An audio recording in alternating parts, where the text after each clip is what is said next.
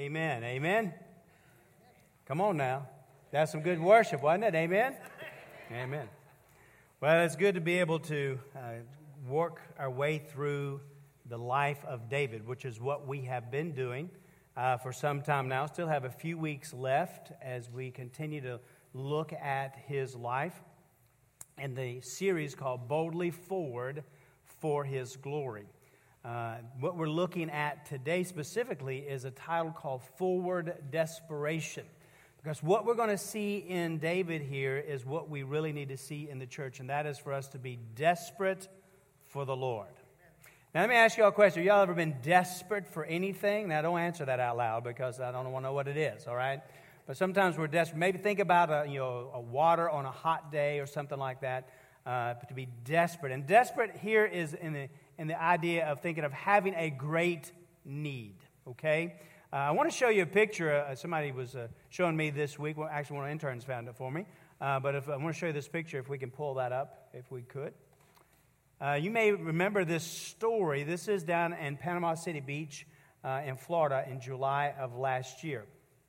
And this is a chain of people who, about 70 or 80 people, who linked arms together. A lot of them are strangers, were linking arms together to reach about 9 people who had got caught in a riptide, and they were being swept out by the current. And so these 70 or 80 people linked arms together and were able to rescue all 9 of those people. I don't know if you remember that story or not. The picture was on the news and what have you. And as I thought about that, that is a beautiful picture, really, of the church and people coming together, linking arms together, sometimes even total strangers who are working together to rescue those who are perishing. What I would like for us to do, though, as we think about this picture, is actually I want us to flip it a little bit and think about it in the reverse. What I like to think about, and what you want you to think about, is that all the group of people are actually in the water, and there's only one person who is on the beach. And understand that we, as the church, are a group of people who are drowning and need the one to save the many. And the one who has the ability to save the many is our Lord and Savior, Jesus Christ. And so what we see in today's passage is that David, as we will look at here in just a minute, is that he really is desperate for the Lord and what has taken place in his life. Now, understand that as we talk about David being desperate, it's not in a sense of being desperate in that there is no hope. That's not it at all, but rather it's desperate in that he is someone who has a great need. And what we see in David, as I said, is what we need to see in the church.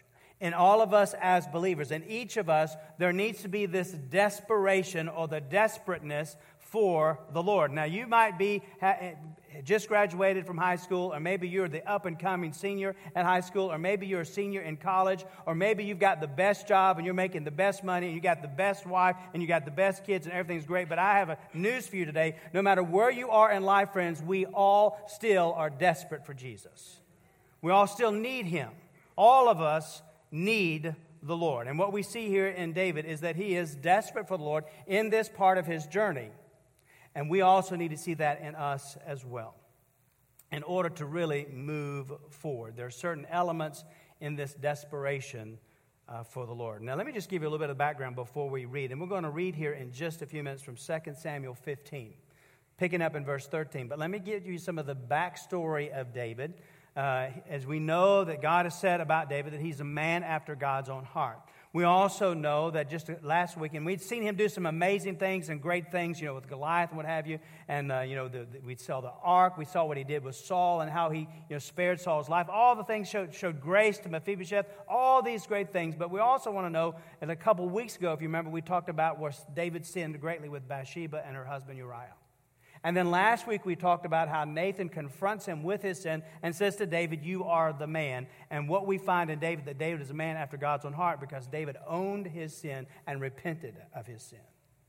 And God forgave him of his sin, but he also told him that there would be consequences to his sin. And now from this point forward in the life of David, we see the consequences that he has to deal with in his life, but he maintains being a man after God's own heart. Are y'all with me this morning?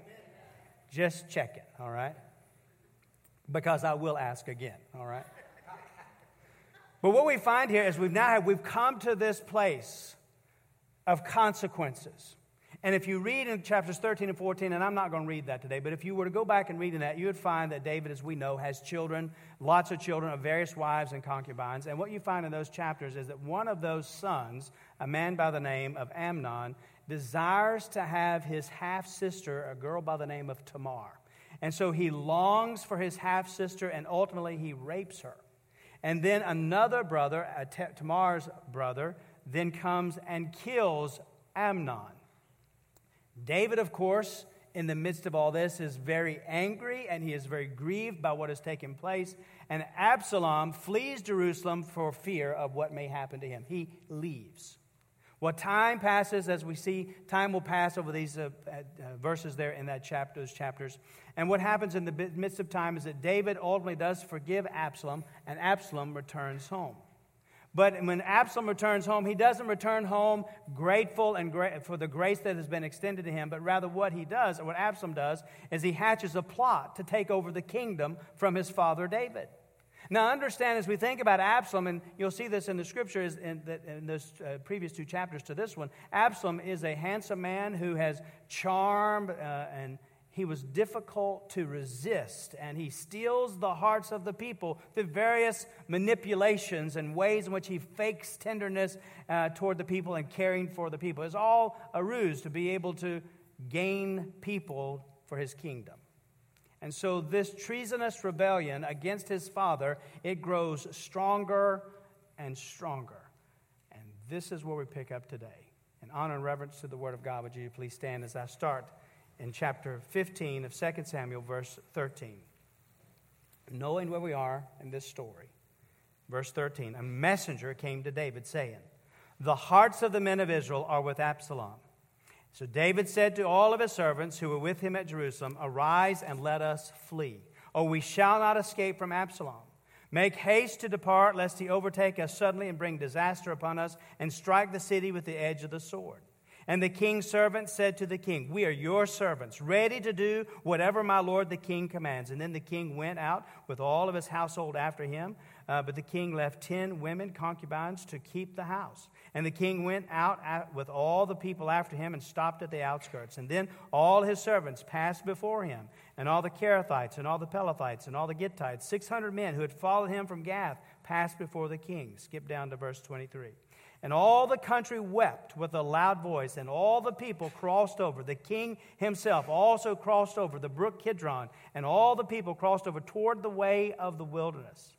There was Zadok also, and all the Levites with him, bearing the ark of the covenant of God. And they set down the ark of God, and Abiathar went up until all the people had finished crossing over from the city. And then the king said to Zadok, "Carry the ark of God back into the city. If I find favor in the eyes of the Lord, he'll bring me back and show me both it and his dwelling place. But if he says thus, I have no delight in you, here I am. Let him do to me as seems good to him." The king also said to Zadok the priest, "Are you not a seer? Return to the city in peace, and your 2 sons with you. Ahimaaz your son, and Jonathan the son of Abiathar. See, I will wait in the plains of the wilderness until word comes from you to inform me." Therefore Zadok and Abiathar carried the ark of God back to Jerusalem, and they remained there. So David went up the ascent of the Mount of Olives and wept as he went up, and he had his head covered and went barefoot. And all the people who were with him covered their heads, and they went up, weeping as they went up. Then someone told David, saying, "Ahithophel is among the conspirators with Absalom." And David said, "O Lord, I pray, turn the counsel of Ahithophel into foolishness." Now it happened when David had come to the top of the mountain where he worshipped God, there was Hushai the Archite coming to meet with him, his robe torn, dust on his head. And David said to him, "If you'll go with me, then you'll become a burden to me. But if you return to the city and say to Absalom, 'I will be your servant, O king, as I was your father's servant previously, so I will now also be your servant,' then you may defeat the counsel of Ahithophel for me." And I'll stop reading right there. Let's pray together. Father, we thank you for the reading of your word, and we know, Lord, that you have a message for us today. And we come to this message, we come to this with a sense of expectation for you to work in all of our hearts, that we'll walk away here with a greater sense of our desperate need for you. So, Lord, I pray that the words of my mouth and meditation of my heart will be acceptable in your sight, O Lord, my rock and my redeemer, that you would work in every heart and every life, including my own. And, Lord, may you be glorified through that which is said and done. And when we walk away, we'll know that we have been in your presence and you have dealt with us. And we praise you even now for it. For it's in Jesus' precious name we pray. Amen. Thank you. You may be seated. Well, you see in the bulletin, the outline. I want to walk you through that today. As I said, what we see in David, we need to see in the church today. As David here is in a predicament where he is in desperate need of the Lord. And as he is in a desperate need for the Lord, we see in him some things that need to be seen in us as well. And the first thing that we see in his desperation, that we should see in our desperation, is that he set aside the throne. David set aside the throne.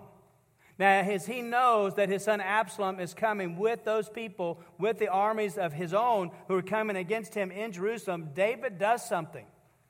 David doesn't say, let's fight, as David certainly could have and had the ability to fight as well as he had the servants who were with him who could have fought. But what he does in verse 14 says, David says to all the servants who were with him at Jerusalem, arise and let us flee, or we will not escape from Absalom. Make haste to depart, lest he overtake us suddenly and bring disaster upon us and strike the city with the edge of the sword. So what we see here is that what David is doing, even though he had quite the ability, he had quite the strength, the military might to be able to come out against Absalom, what he does instead is that he is willing to set aside his throne for the sake of the city. He is willing to set aside his throne for the sake of his people there in Israel. He sets it aside, sacrificing for the sake of others. Even though his servants were ready to go to battle with him, and we know that he had courage, we know that he had abilities, he set all of those aspirations, all of those abilities, all of that he had of his own to the side for the sake of others. This is something, friends, listen, that we see in David in his desperate need for the Lord, that we really need to see in the church as well. Where we as believers are willing, that we have a heart that is desperate for the Lord, that we will set aside the throne of my own life and me sitting on that throne and be willing to sacrifice for the sake of others. That's something we need to see in our own lives. Now, to set the throne of my life aside, to take me off of the throne of my life, to set that aside, that is so counterculture because we live in a culture where it's all about me. Amen? That's the culture in which we live. It's all about us. It's all about me. And so it's countercultural. It's against the natural flesh as David sets the throne of his life aside for the sake of others. But what happens is we today are desperate. When we're desperate, we're not thinking about other people. We're thinking about ourselves. We want to bolster ourselves up. We don't want to move aside. We want to, what can I do to protect me? What can I do if I'm desperate? What can I do to help me? I'm not thinking about other people. But David here we see, in his time of being desperate for the Lord, he's thinking about others. He is setting himself aside and sacrificing for others. Beloved, that's what we need to see in the church. Where God's people are setting aside the throne of our lives, where we are sitting on the throne and thinking about other people. It's a willingness to sacrifice for the sake of others, a willingness to give up something or anything for the sake of someone else. You mean you want me to give up something? Well, yeah, that's what I said. You need to give up yourself. You want me to give up myself? Absolutely. Well, what are you talking about, preacher? Well, it's not my words. Listen, it's what Jesus said. He said to deny yourself, take up your cross, and follow me. Amen? That's his words. For us as believers, what we need to see in the church today is that we get off the throne of our own life and set ourselves aside so that he can have control over us and in us and through us. We see that in David where he is trusting in the Lord. You see, this is what we need in the church, of this setting the throne aside for the sake of others. What we see here is that it is the mind of Christ. And Philippians chapter 2 is where we find this mind of Christ. Here Paul writes to the church at Philippi, and he says in verse 3, let nothing be done through selfish ambition or conceit. Y'all got that? Let me say that again. Let nothing be done through selfish ambition or conceit. That's placing ourselves on the throne of our lives. We need to do away with that Because everything that we do now is through our selfish ambition, our conceit, our pride. But in lowliness of mind, let us esteem others better than himself.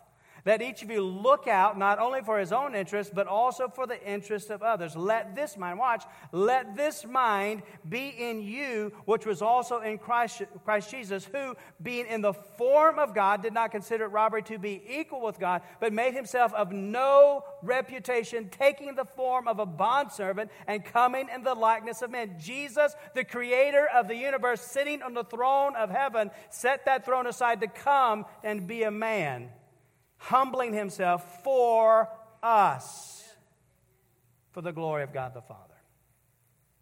It's the mind of Christ, setting that aside, setting ourselves aside for the sake of others. David was desperate for the Lord, and we see him setting aside the throne of his life, willing to sacrifice for the sake of others. And listen, that needs to be in us as believers, to move us forward in our faith. Secondly, we also need to be yielded to the Lord.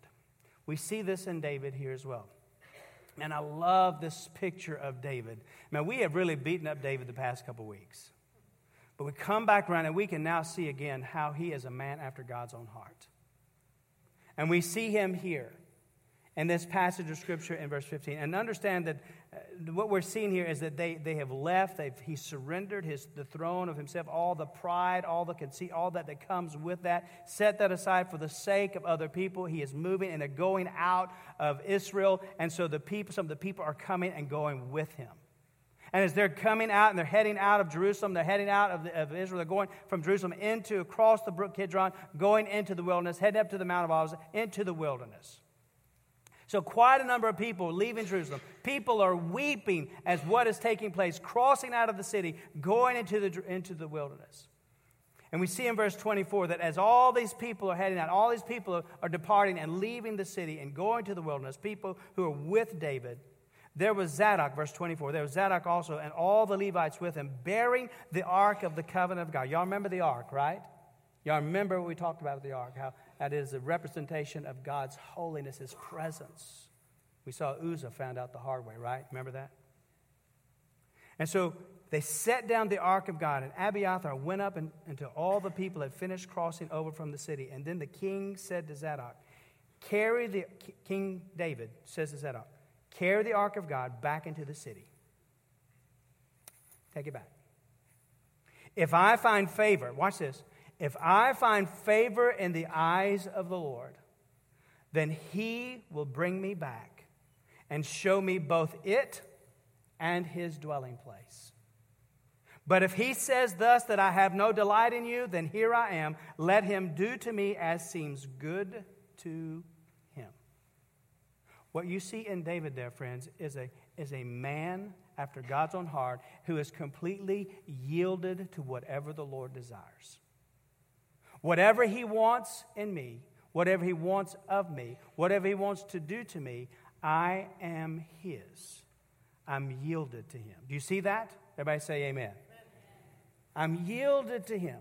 Even though David is in a desperate situation, he knows that he is depending upon the Lord. He needs the Lord. Yet he is saying, look, I am completely yielded to you. I surrender everything to you, Lord. Whatever you want, here I am. Here I am.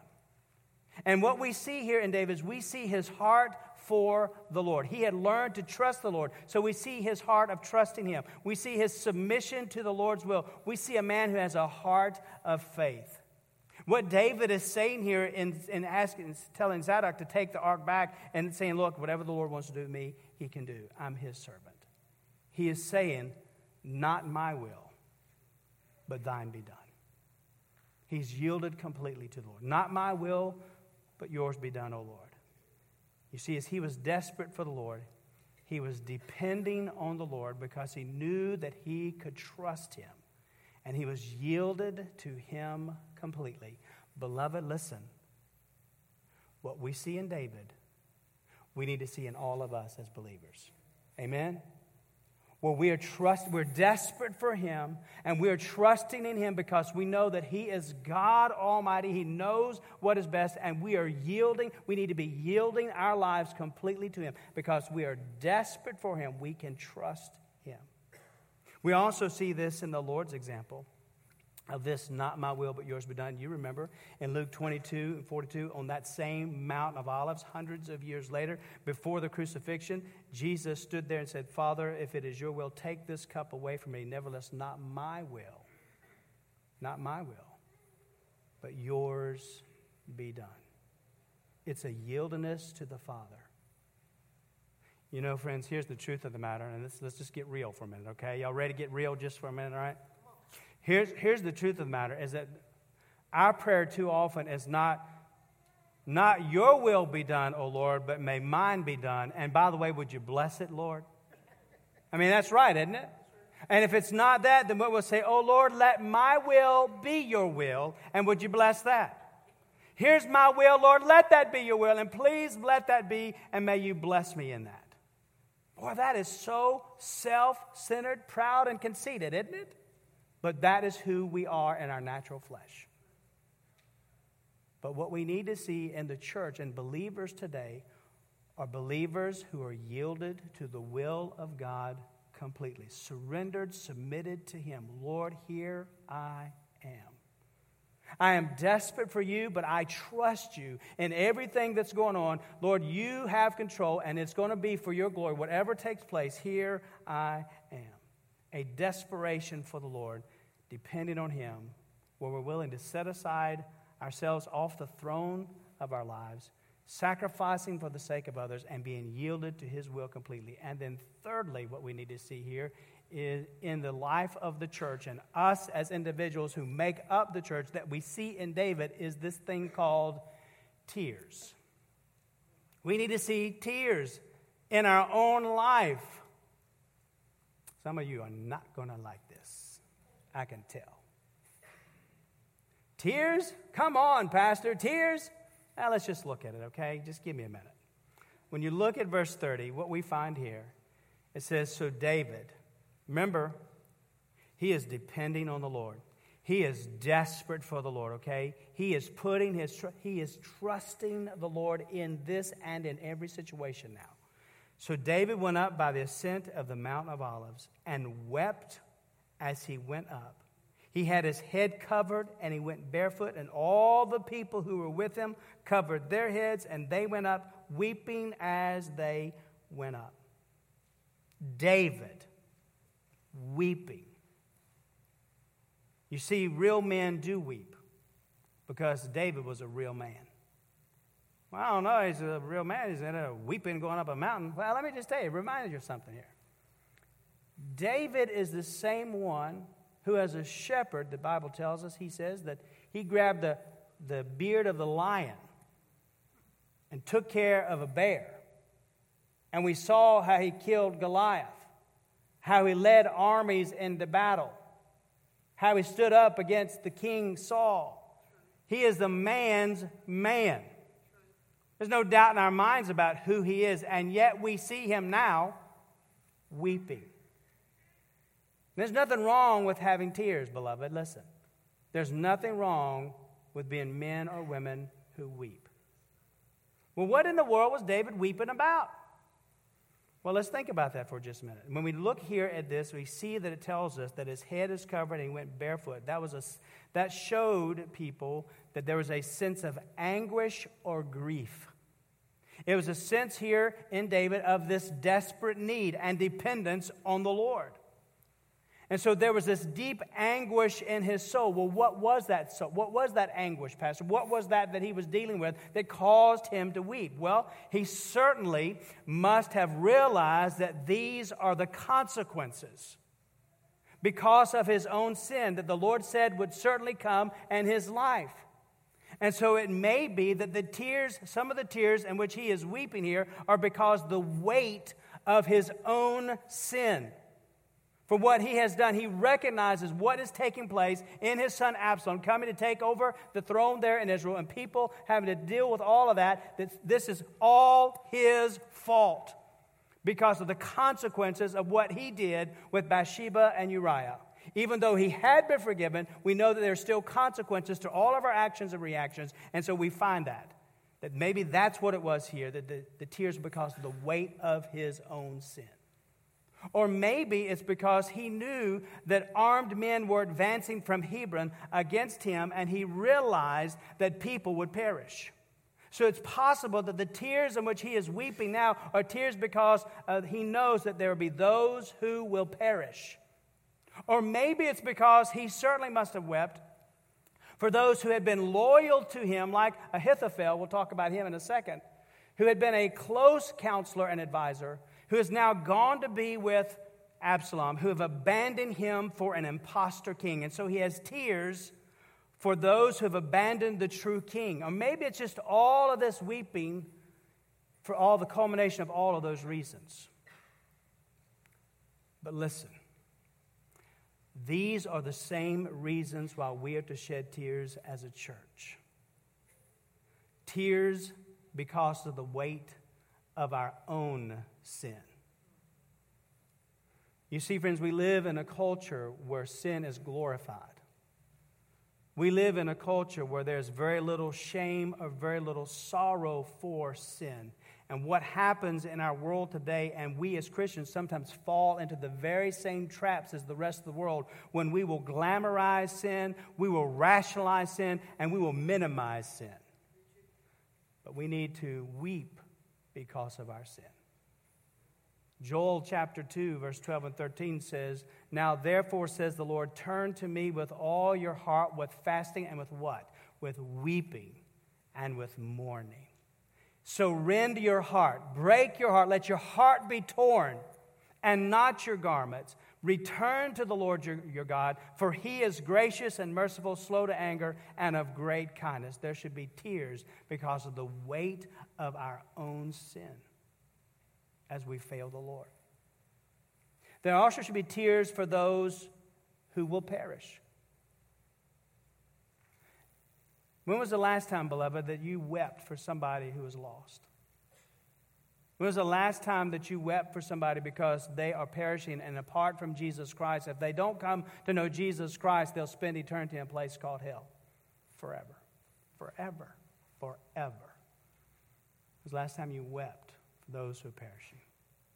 Or maybe we see that there should be tears as a church for those who have abandoned the true King. Weeping for those, even ourselves, for abandoning the true King, Jesus, and following other kings of this world that like to take the place of the throne on our lives. Those things of this world that offer no hope but seem to be only temporary satisfactions. We follow those kings. And when's the last time we wept for those who have abandoned the true King, even if it's ourselves? You see, here's the thing. God is looking for broken hearts because of sin. In Psalm 126:5, it says, "Those who sow in tears shall reap in joy." Praise God, amen? And what we find in that passage in Psalm 126 is that is dealing with when God's people were brought back out of Babylonian captivity. And listen, friends, even in the churches today, even among God's people who claim to be Christians, there are many, including people in the church, who are in captivity, who are in bondage to the things of this world. Will we weep for revival? Will we weep for a renewal? Will we weep for refreshing to come? Because here's the thing, is that we need to be desperate for Jesus. We are to be desperate for Jesus, and we are desperate for Jesus. But Pastor, I understand that, but I am not a weeper and one who sheds tears. Well, okay, that's fine, but understand this. David goes up on the Mount of Olives weeping for the weight of his sin and the consequences of those sin.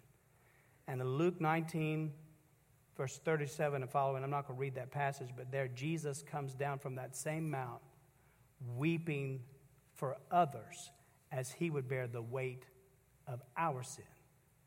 David goes up the mountain weeping for his sin, but Jesus comes down that same mountain looking through at Jerusalem and maybe seeing all of us as well, weeping for the weight of our sin that is about to be on him as well. You see, weeping is an indicator of the heart. The question that we need to answer is, are we desperate for Jesus? We need to see in each of us as the church a desperation for the Lord, depending on him, where there is setting aside the throne, sacrificing for the sake of others, being yielded to his will completely, and shedding those tears but also having the right focus. You see, as David is desperate for the Lord, he does not lose focus. As he is desperate, even though all these things are happening to him, and his throne is now in the hands of Absalom, or soon will be, people have left Israel, the armies are coming in, he has still not lost his focus. His focus here is maintained through prayer and worship. You look in verse 31 and 32. Then someone told David, saying, Ahithophel is among the conspirators with Absalom.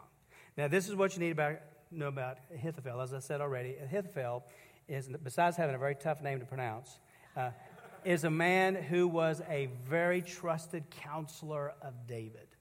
Been in the inner circle, if you will. He was the one who he trusted his advice. He gave him great counsel. He needed him a lot of times to give him guidance about different things. But here's another piece of Ahithophel that you need to know, and that is that he was Bathsheba's grandfather. And so he now, when Absalom is coming, he defects from David, and he goes to be with Absalom. And so as he goes to be with Absalom, David does what? He prays. And he says, O Lord, I pray, turn the counsel of Ahithophel into foolishness, because he knows what good counsel he gives. Let it turn into foolishness. So he's not trusting in Ahithophel. He is trusting here in the Lord. Amen? You see that? The focus has not changed. He is still focusing in on the Lord. And through that prayer, he is recognizing that he is desperate for the Lord to answer this prayer, but dependent on him as well. And friends, listen, that's what our prayer should reveal about us, a people who are desperate for the Lord.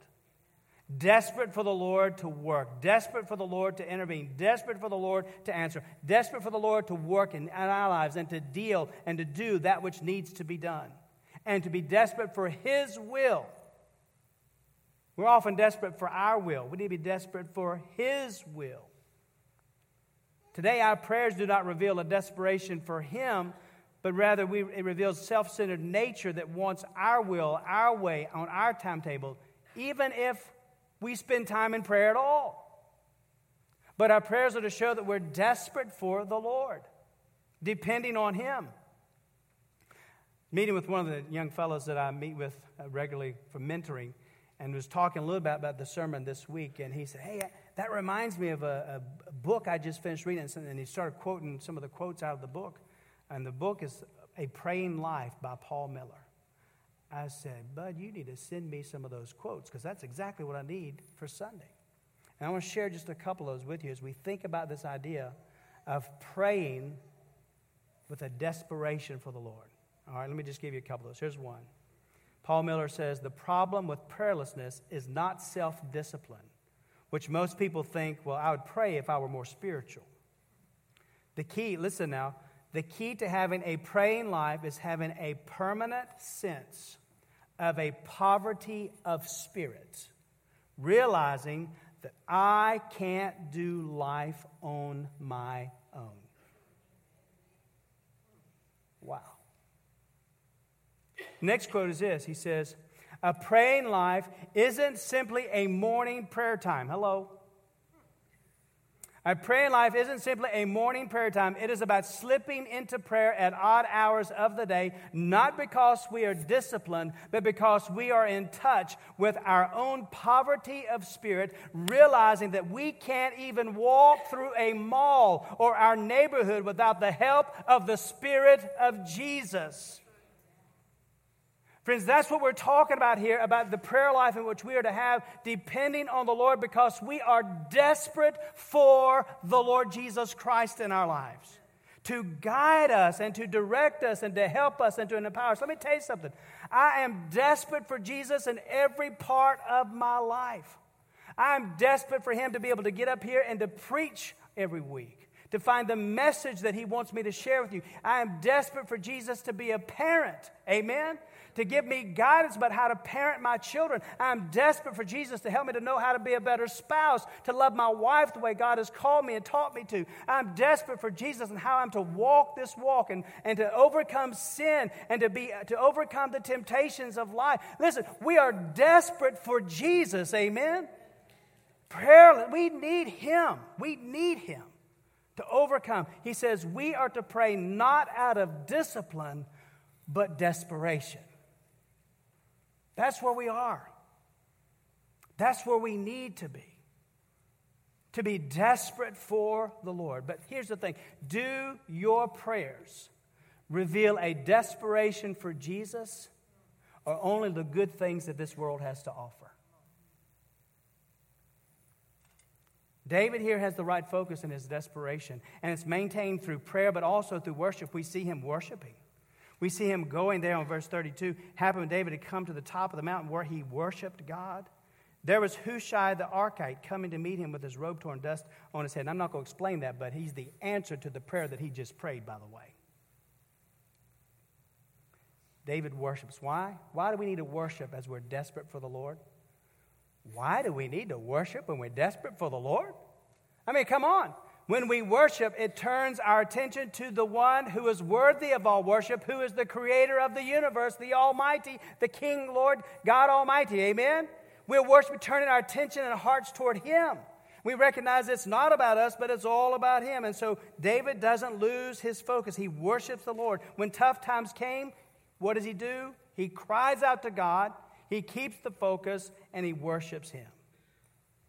You know, it's right here in this part, I think, in my own mind, that between verse 31 and 32, that we would find Psalm 3.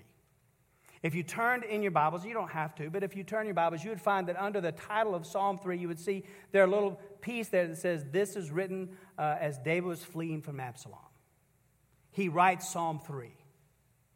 And I tend to think that this would be a perfect place as David has left the city of Jerusalem. He has just prayed asking the Lord because he's heard about Ahithophel, who is his trusted counselor who's come against him, and he's on the way up the mountain to worship. Maybe he just gets to the top of the mountain. Maybe he sees this beautiful tree, and he goes and he says, you know what, I'm hot. I need to sit under the shade of the tree. And he pulls out his Bic ink pen. No, I don't think that's what he does.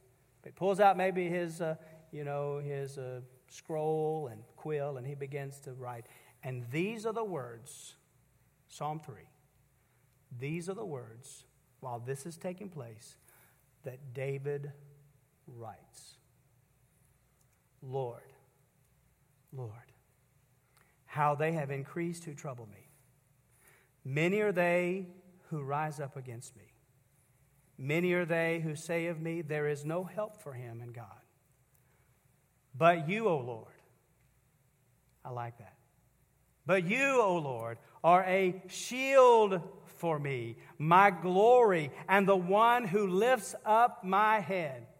I cried to the Lord with my voice, and he heard me from his holy hill. I lay down and slept. I awoke, for the Lord sustained me. I will not be afraid of 10,000s of people who have set themselves against me all around. Arise, O Lord, and save me, O my God, for you have struck all my enemies on the cheekbone. You have broken the teeth of the ungodly. Salvation belongs to the Lord. Your blessing is upon your people. What we see here is David has not lost focus. He still knows who is in charge. Amen. And I love what he says there, where there are people who say, look, you're toast, buddy. It's over for you. But you, O Lord, you are a shield for me. You are my glory. And the one who lifts up my head. I was explaining this to somebody this week, how you know how when your children are downcast, when they are hurt, when something's happened to them, and they're looking at their feet, and you as the mom or the dad, you come up to them, and when they're looking down, what do? You reach over, and you grab them under the chin, you tell them, look up. You're going to be all right. Everything's going to be fine. I'm right here. David says, that's who God is to me. He's that to me. You're the lifter of my head. That's who you are. Why can he say that? How can he say that? Let me tell you how he can say that. Because he knows he can depend on the Lord. And he is desperate for him. Because he is God. Beloved, this is what we need to see in all of our lives. Amen? This is what we need to see in all of our lives.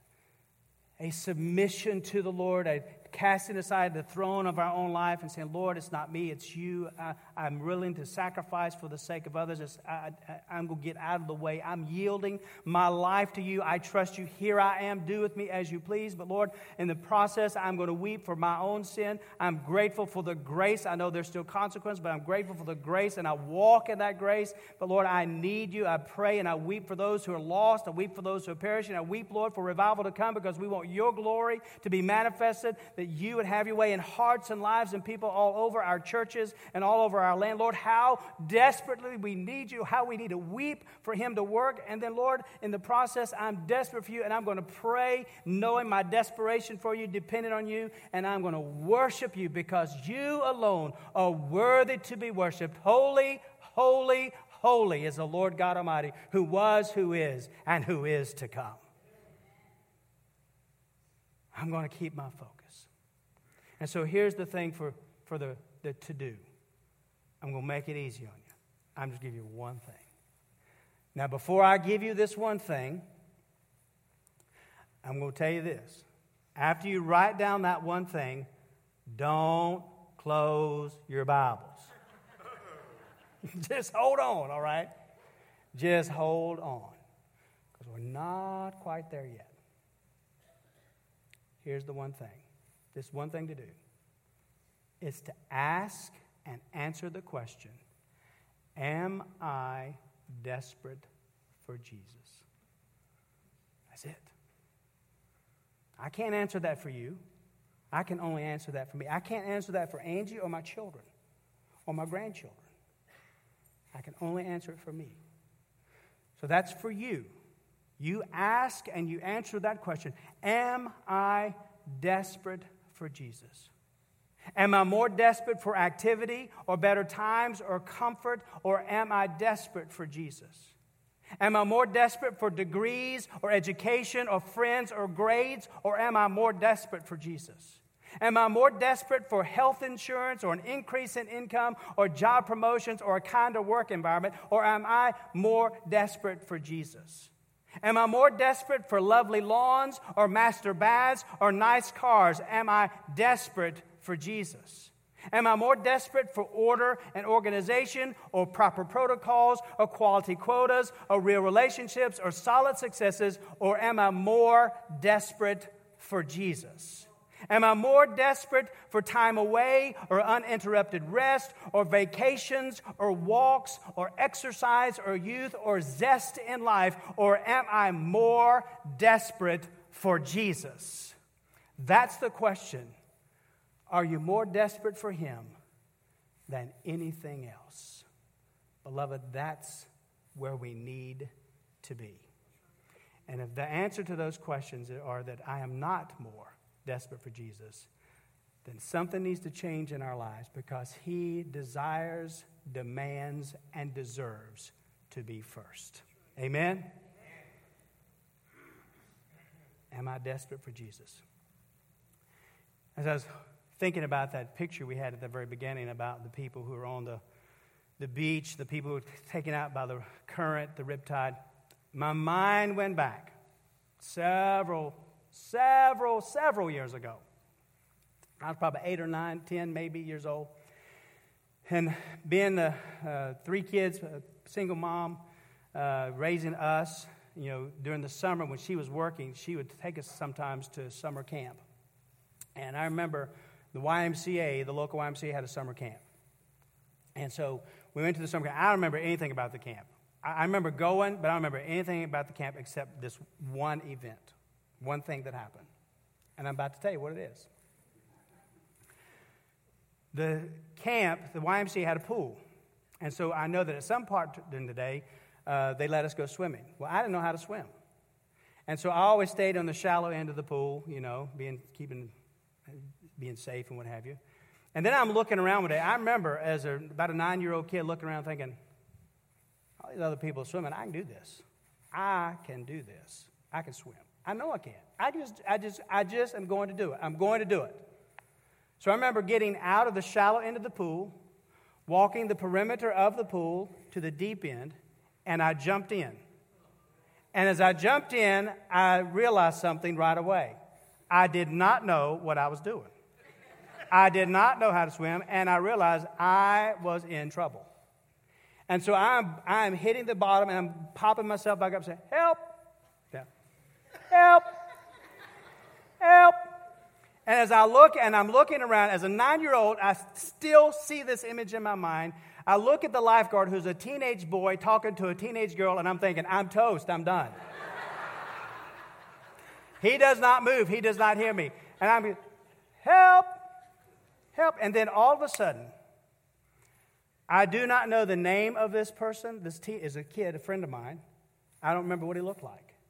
But I remember he and I had hung out some that week. All of a sudden, he sees me about 9 years old. He reaches in and grabs me and pulls me up. Praise God for whoever that is. Amen. I'm so thankful. But as I thought about this, came to my mind, it made me realize as I thought that I could do it myself. But the reality is that I couldn't. And I needed somebody to rescue me. You know, as I thought about that story in my own life, you know, that moment was a summary statement of my entire life. And beloved, it's a summary statement of your life as well. That we think we can do this on our own. But the truth of the matter is that we cannot. And we need someone who is bigger, greater, holy, God, to reach down and rescue us, to deliver us, and to help us. Amen? We cannot do this thing on our own. We need to be desperate for Jesus, depending on Him, not just on Sunday, not just on getting ready to come to church on Sunday, and not just when your baby girl is graduating, but to depend on Him all the time because we need Him. Amen? Let's pray. Father, we come to You and we recognize that we need You. Lord, we recognize that we can do nothing. Apart from You, we can do nothing. And so, Lord, I pray that You would work in all of our hearts this morning. I pray, Lord, that we would walk away now as we come to this time of invitation, Lord, that we would yield our hearts to You, recognizing just how desperate we are for You and how we need to depend upon You in every aspect of our life, whether we are getting ready to go off to college or whether we're just going back to our regular job tomorrow. Lord, whatever it may be, we are still needing You every moment, every hour of every day until You call us home, and there we will worship You face to face. So, Lord, thank You for being there for us, for walking with us. But, Lord, keep us mindful of our great desperation for You and our need for depending upon You in all things. And, Lord, we pray that if there are those here today who have never trusted You as the Savior and Lord of their life, that this will be that moment where they'll say, yes, I want Jesus to be the Lord of my life. I recognize I cannot do this. I cannot have hope. I cannot have joy. I cannot have assurance apart from Jesus Christ. And so I yield my heart to Him, turning from my sin, turning to Jesus, believing He died for me, rose again bodily from the grave. For those of us who know You, Lord, as we come to this moment of invitation, Lord, may our hearts burn with a greater desire to be desperate for You in all things. That our prayer lives will be shaped by the desperation we have for You. That our worship will be magnified because we recognize that You alone are worthy. And we're constantly in need of You, depending on You, and desperate for You. Father, wherever we are in this journey of faith, we want to move forward boldly, but we need to be desperate for You. So give us, Lord, that desperation, and may we yield to You now during the invitation, we pray. In Jesus' name.